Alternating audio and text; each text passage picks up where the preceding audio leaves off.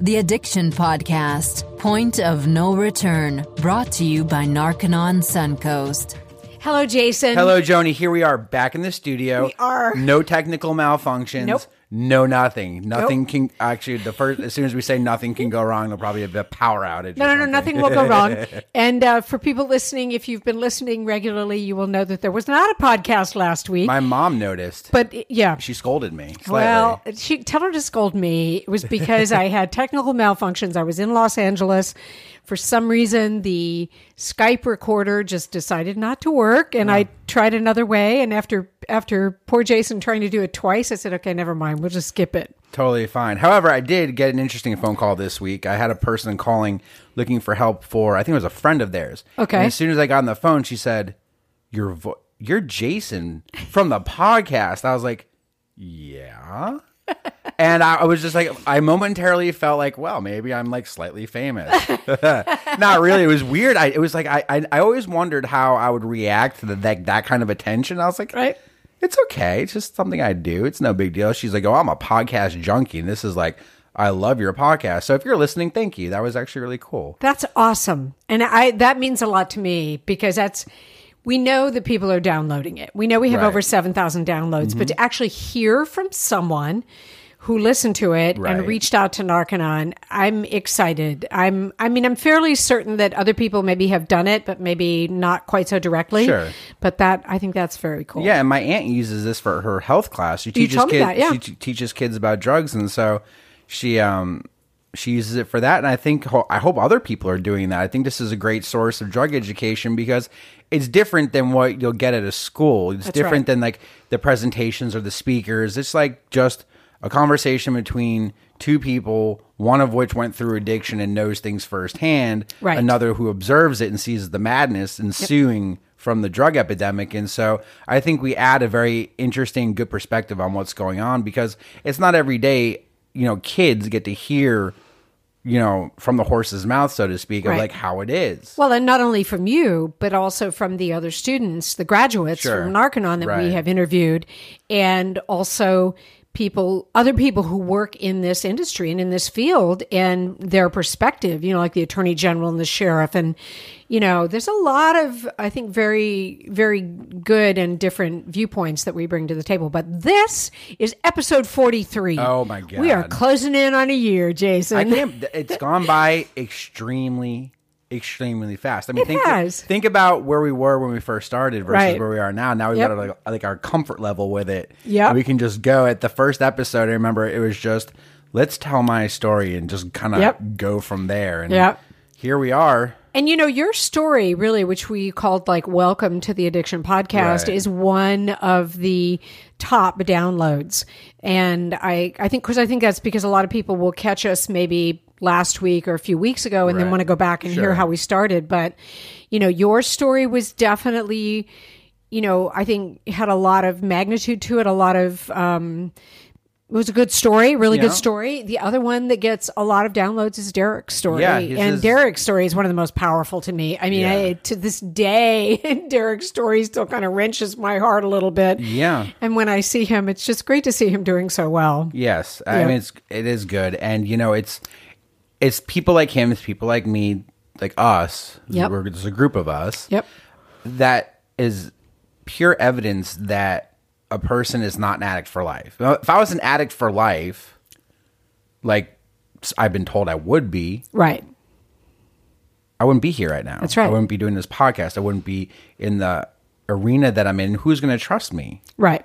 If I'm still an addict, I mean, you definitely couldn't trust me as an active addict. Right. If I'm still an addict, years and years and years later, how could you trust anything I said, did, or whatever? Because if I'm still an addict, that means nothing is literally changed. Like I've had no gain. Right. And so I believe that we do have gains. Yep. Past that. And so we're evidence of that. And so anyone listening who thinks you're going to be they're going to be an addict for the rest of their lives, let us debunk that. Let's debunk that right here and now. Firsthand. Not the case. You're not going to be. You're not sick. You don't have a disease. You are not pre-genetically disposed. You're not genetically predisposed. That's where you're not genetically predisposed to addiction. Right. Someone said, "Oh, I don't have an addictive personality." I didn't address that, but I just, you don't have that. And there is hope. And I think you bring up a really good point that one of the there are many things I think that set Narconon aside, but one of the key things is that the people who are there helping the students get off drugs and stay off drugs have been there, have experienced it. Mm-hmm. You're not talking to a doctor or some medically trained person who has never experienced addiction. Right. So I can tell you right now that the staff of Narconon know everything you've gone through. No matter what your story is, they've heard it. You've heard every single story. I don't believe, you'll have to tell me sometime if you go, okay, this one stumped me. And I've never heard of that happening before. I mean, it happened to me yesterday. Oh, it did? Okay, good. All right, let's talk about that. It happened to me yesterday. I was talking to a woman who said that it was a family friend's kid was smoking glue. I know you huffed glue. People glue. Yeah, smoking glue. And I said, "Well, are you sure it's smoking glue?" And this woman told me exactly what was laid out and what he was looking like and how he was presenting. And I was like, "That's a first." Wow, that's a first. There's been a lot of firsts though in this epidemic because it's just like progressively gotten worse and worse and worse. Right. That's like every now and then I will hear of something that kind of throws me off or stumps me somehow or makes me kind of sit and like, oh, that's ridiculous, or I can't believe that, or it's like, what is the new low that we're going to sink to as far as drug use goes? Now, one of the things about the epidemic right now is that there's some areas that are having kind of a bittersweet victory over opiates. So there's some areas of the country that are noticing opiate overdoses are going down. Okay. And that the rate of consumption of opiates is reducing, and that heroin isn't as readily available anymore. But on the flip side of that, they're seeing meth use skyrocketing. Right. So what's happening is that people are switching addictions. Yep. From opiates like heroin pills to methamphetamine. And that's troubling. Right. To some people, because it's like amid this huge opiate crisis, we see meth use starting to go through the roof, and it's like, you can't make heroin in your house. I mean, to make heroin, it takes like a big refining process, like where they make heroin in Afghanistan and in Mexico. It's like these labs almost, or refining labs, where they refine the opium into heroin. Mm-hmm. But meth is one of those things that all it takes is the right chemicals in a 2-liter bottle now. Mm-hmm. And you can make meth in your own house.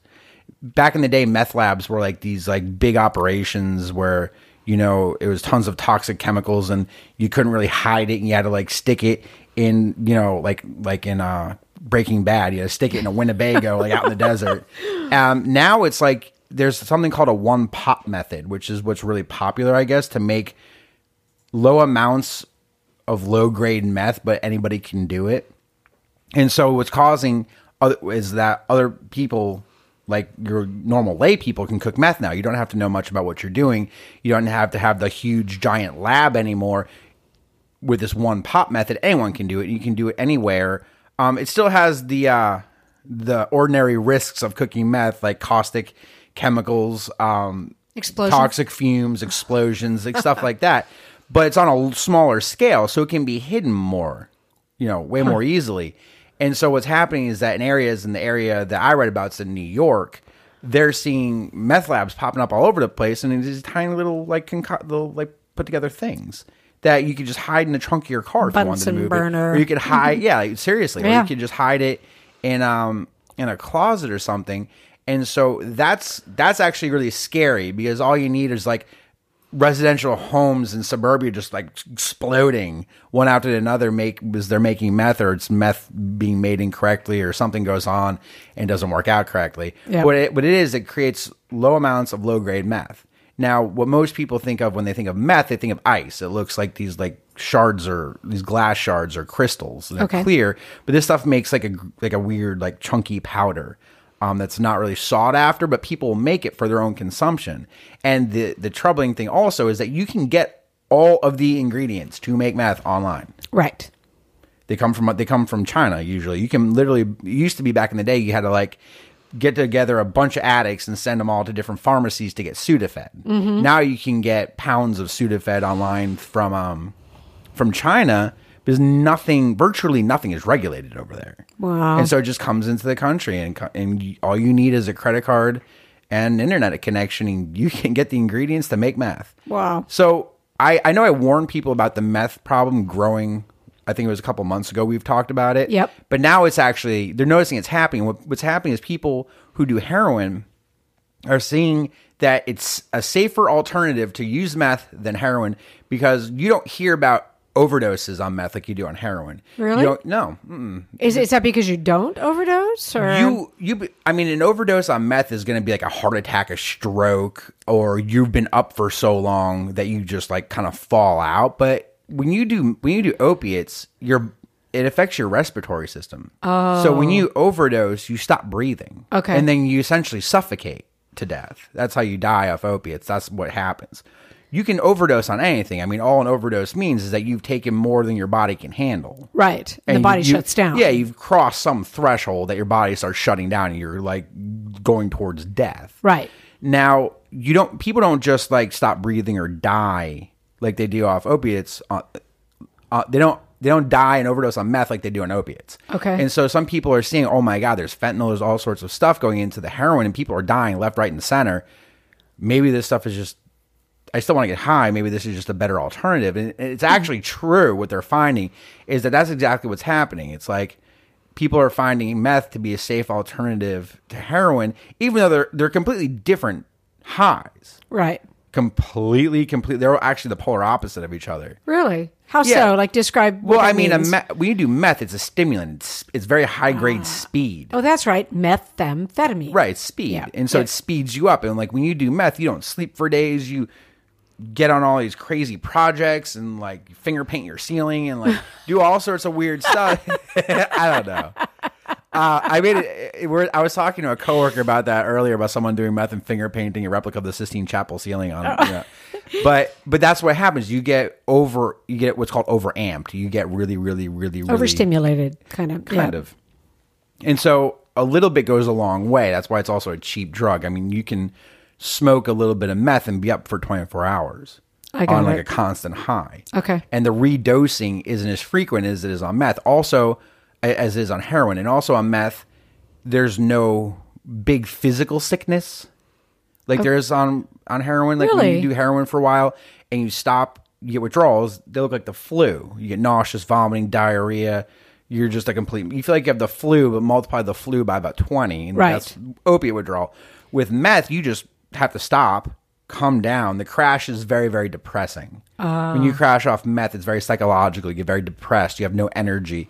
A lot of people who use meth long term describe not being able to feel joy in life anymore because it blows out your dopamine. Interesting. Which is a chemical that gets released every time in your brain. That gets released every time you do something enjoyable. It's your happy brain chemical. Yeah, it's your reward neurochemical. Like food, sex, drugs, all that, shopping, whatever, all that releases dopamine. Shopping gives me dopamine. Sure, it gives. I love shopping to a point. I like shopping, but I don't like spending money. If that makes any sense. Yes, it does. So the crashes and the come downs and the withdrawals are different, but it's not as vile on meth as it is on heroin. And so people are seeing, okay, so if I do meth, I won't die. The withdrawal won't be so bad. It's cheaper, and it's like I might as well just go do that. And so we're seeing a lot of people switching over to meth. Okay.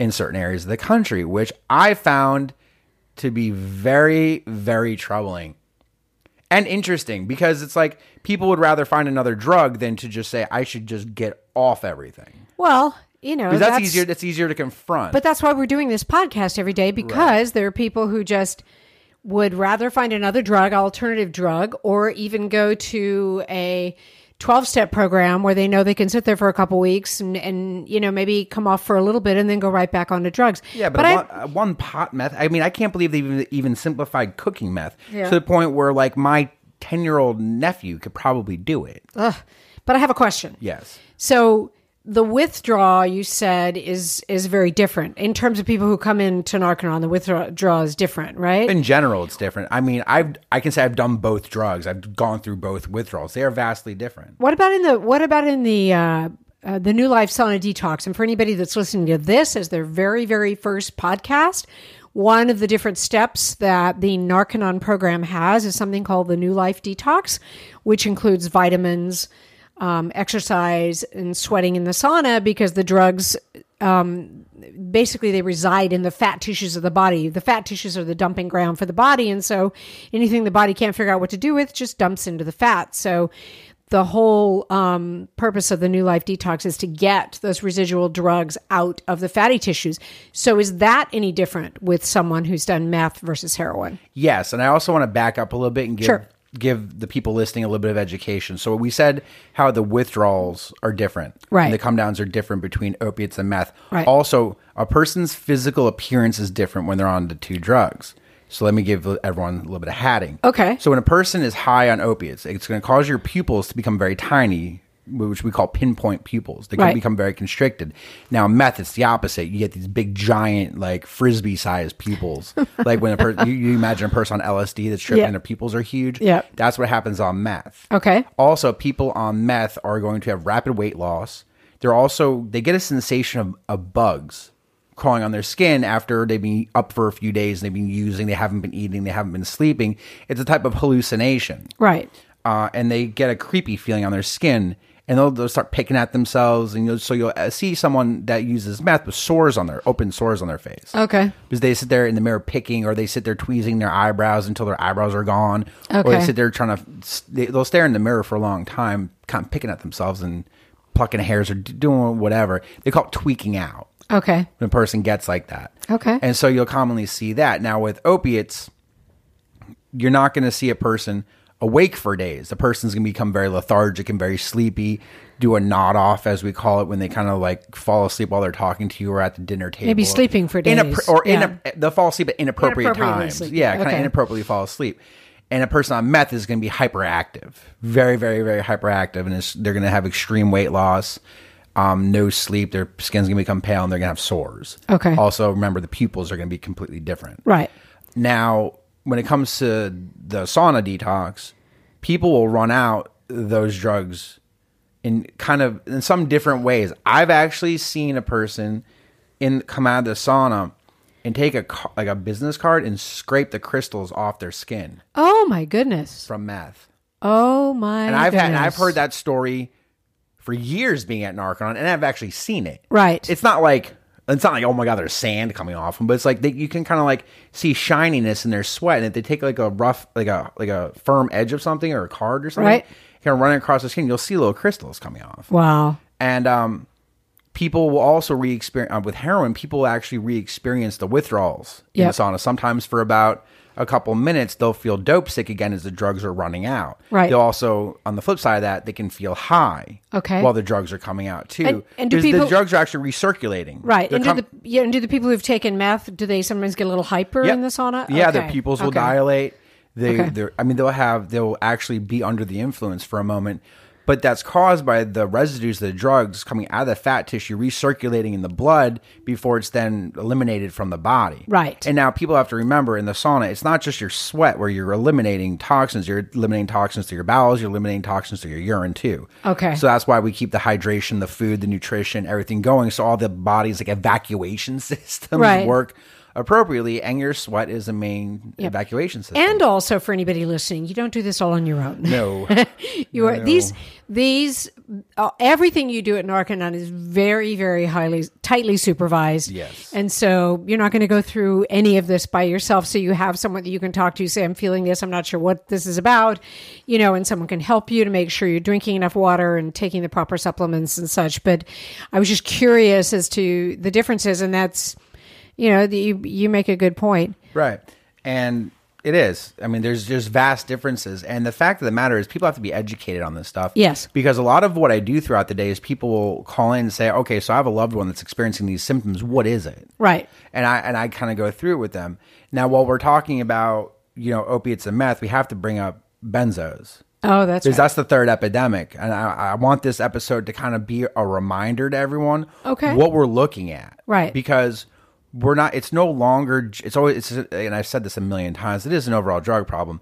Benzos are one of those drugs that are so easy to get from a doctor. They have literally no back off on giving it to you. And all you have to do is go in and say, I'm anxious, I can't sleep, blah, blah, blah, blah, blah. And you'll walk out with it because it's considered a benign substance to a lot of people. Wow. It's considered not such a big deal. I was given 2 milligrams of Xanax a day when I was 14. For nervousness. Be nervous, never. It's a joke with my friends. I'm a little nervous sometimes. I can be a little neurotic. But I mean, yeah, so because that was like an undesirable behavior, I was given, 2 milligrams for 14-year-old kids, a boatload of Xanax. Yeah. No, I mean, and like, I'll hear, my parents' friends say, "Oh man, I need a Xanax." I'm like, "No, what? No, you don't. You don't. No. You're saying this to the wrong person." But the thing is, older people take this stuff like it's no big deal, right? And younger people are getting into it more and more and more these days. Like I talked to a woman whose kid is taking 10 Xanax bars a day, which is 2 milligram pills. Oh my God! I don't even know how this kid's conscious. I don't know how he's not dead. That's a lot of Xanax. And the stuff is just coming out in record proportions. And a lot of time, people on methadone are getting put on Klonopin and Xanax, which are all tranquilizers in the benzodiazepine class, and they're completely contraindicated. So doctors are still getting away with giving people contraindicated medications together. Like if you take methadone and a benzo, the likelihood of you stopping breathing is very high. And so, we get a lot of people that need to get detoxed off both, and it's extremely dangerous. People don't realize that just like any other drug, benzodiazepines like Valium, Klonopin, Xanax, Ativan, lorazepam, all that stuff, it's very physically addictive, just like any other drug. Right. And your body's going to build a tolerance to it, just like any other drug. Except the withdrawal of benzos is one of the few withdrawals that can kill you. Wow. Just like alcohol. There's 2 withdrawals. So obviously that's medically supervised. You have to be medically detoxed off benzodiazepines, methadone, and alcohol. Okay. Now, methadone is just a vial. You know what methadone is, right? Yes. It's a vial detox. Right. I mean, I've never seen people more uncomfortable than coming off methadone. And that's in a medical setting where they're being tapered off it. Right. It's extremely, extremely uncomfortable. I mean, the drug was a failed drug created by the Nazis. They stopped using it for their soldiers because they saw all these side effects were like really, really, really bad. Okay, so guys, the Nazis did it, and the Nazis didn't like it. What does that tell you? Does that mean, you're going to run out and try it? Well, the U.S. government saw it as a great way to get people off heroin in the 60s when all the GIs were coming back from Vietnam. And so here we are, and we have methadone clinics in every town. Right. But the standard way to get people off of the standard for heroin addiction. Yeah. Anyway, go ahead. Well, we just get people on lots of concoctions of things that are dangerous, and so people have to realize that I'm taking Xanax. Maybe it's no big deal, but if you stop taking it, you can have a grand mal seizure. Wow. Which a grand mal seizure itself necessarily won't kill you, but having a grand mal seizure, going unconscious, falling and slapping your head in the corner of a desk probably can kill you. That'll do it. And so, So you have to step them down off of benzos. We don't do that at Narconon. We send them to medical detox. If they're coming off benzos, methadone, or alcohol, you must absolutely need to go to a medical detox. Is there one that you guys use? Yeah, we use a Novus. Novus Detox. Okay. Novus is our medical detox. We really trust them with... Because they don't substitute drugs. They will step down, and they will still use supplements and vitamin injections to help somebody come down off of it. But right, they're tapered down and they're kept comfortable. Yeah, methadone detoxes, depending on how much you're on, could take 2 weeks. Right. We want people to do it safely, and then they come to us, and then we get them on the program. Okay. But you have to be really careful, and well, I guess that brings up another thing. Alcohol is one of those, just like completely socially acceptable drugs, but no one really talks about like the dark underbelly of alcohol, right? Because we do. It's like the oldest social lubricant ever. I mean, that's right. What do you do if you have to go to a dinner party and you don't necessarily want to be there? You've got to talk to people, but you're slightly uncomfortable and a little introverted, and you don't really like the people there, but you're doing it to be nice for a family member or something. Just have a little glass of wine, right? But that's okay. But no one's like, hey man, just have a couple of Xanax, it'll be fine, or do a shot of heroin, it'll be cool. Yep. It's a different kind of thing. It's one of those things. It's like, okay to do this. Yep. And it's okay to do this in large amounts too, if you want. And hey, one of the quintessential ways to go through college is to be puking in a toilet every weekend. Well, I would disagree that it's okay to do it in large amounts. That I would disagree with, because I don't think it is okay to do it in large amounts, but it typically does escalate like that. And a lot of times people don't think of it as addiction. They don't, like we've talked about this before, like, oh, Aunt Sally is so much better to deal with when she's had 3 glasses of wine. Well, 3 glasses of wine is kind of excessive. You may get something negative now on the blog when I say that, but that's kind of excessive. It is excessive. For me, 2 glasses is excessive. I'm just saying, because if it is impairing your ability to make rational and ethical and moral decisions, it's excessive. The thing, and that because it's so socially acceptable, because it is culturally, it's socially acceptable. Yes, drug. it is.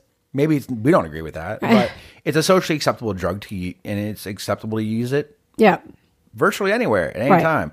And I mean, did you watch the Super Bowl on Sunday? I mean, how many beer ads did we see? Yep.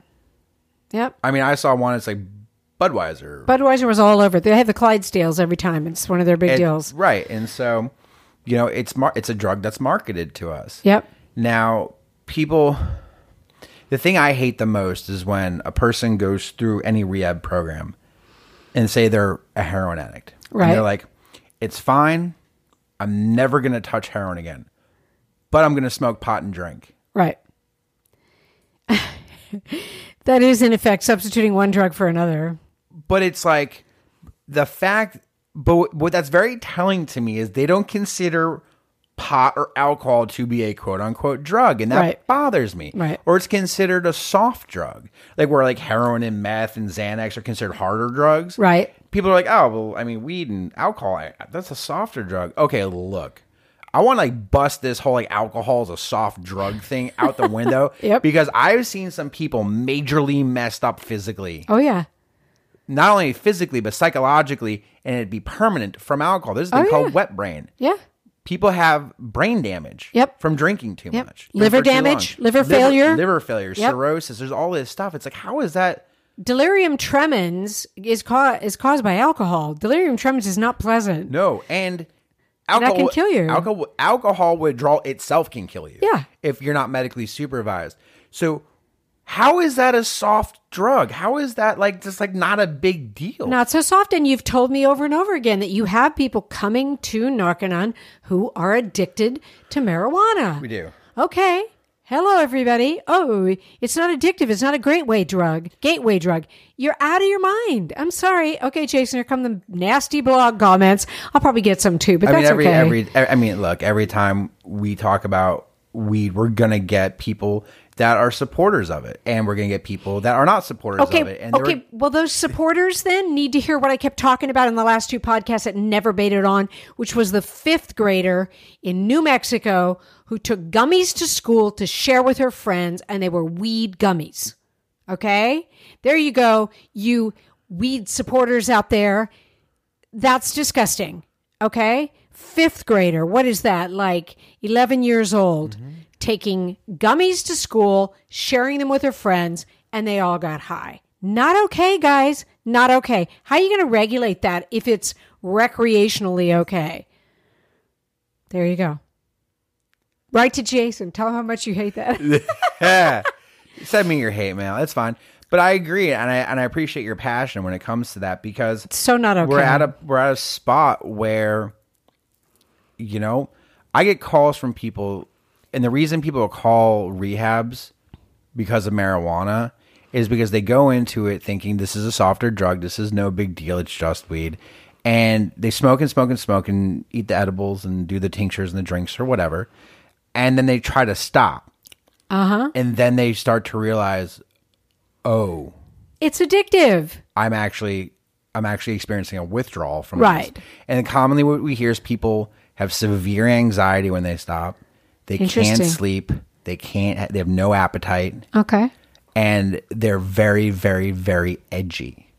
Interesting. But it's not addictive, Jason. But people, and it might be I'm saying that very facetiously. I know. And it might be that the public doesn't want to look at that because we've taken this thing pretty far at this point. You know what I mean? And people who really, really support it aren't going to just say, oh, okay, well, we were wrong, so of course not. And, the people that are against it aren't going to go, oh, I guess we were wrong, and that be it. Yep. We've taken this thing pretty far, and people get pretty passionate about this topic because it's presented new problems for society that we didn't have before. Like a fifth grader taking THC-laced gummies to school, that's a pretty freaking big problem. Yeah, that's a new problem that we didn't have before legalization of marijuana. Exactly.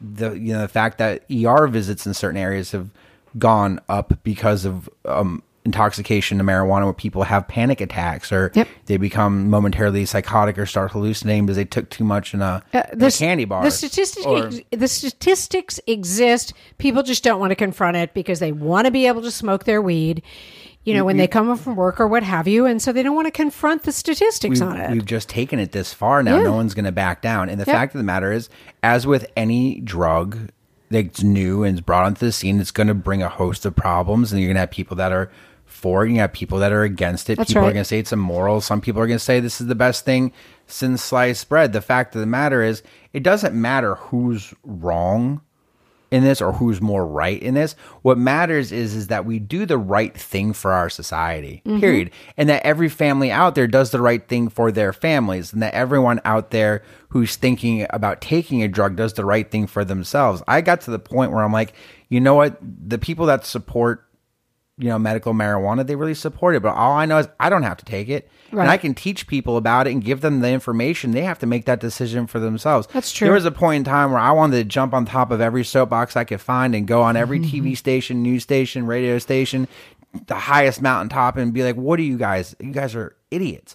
But I realized the way I can make our opinion known and the way we feel about it known is, one, we don't have to use it. Right. 2, our families don't have to use it. Right. And 3, we can just give people the data. Yes. And they have to make that decision for themselves. Exactly. I started getting to the point where I was like, when am I going to just convince the world that drugs are bad? I was like, well, I don't have to I don't have to convince the world drugs are bad. I mean, drugs are bad, okay? Right. Everyone's going to laugh. Drugs are bad. Drugs are bad, too, and some people think certain drugs are less bad than others, but all I can do is give people the data. All we can, and that's what you too. All we can do is give people the information. At the end of the day, they have to make the choice. They're the ones taking it. That's exactly correct. And I want to change what I said at the beginning, where I said there's nothing anybody listening can tell Jason that is brand new. There obviously are things that might be brand new, but here's the thing. No matter what it is, Narconon is equipped to handle it. Even if they have to send you to a medical detox first. Narconon is equipped to handle your addiction.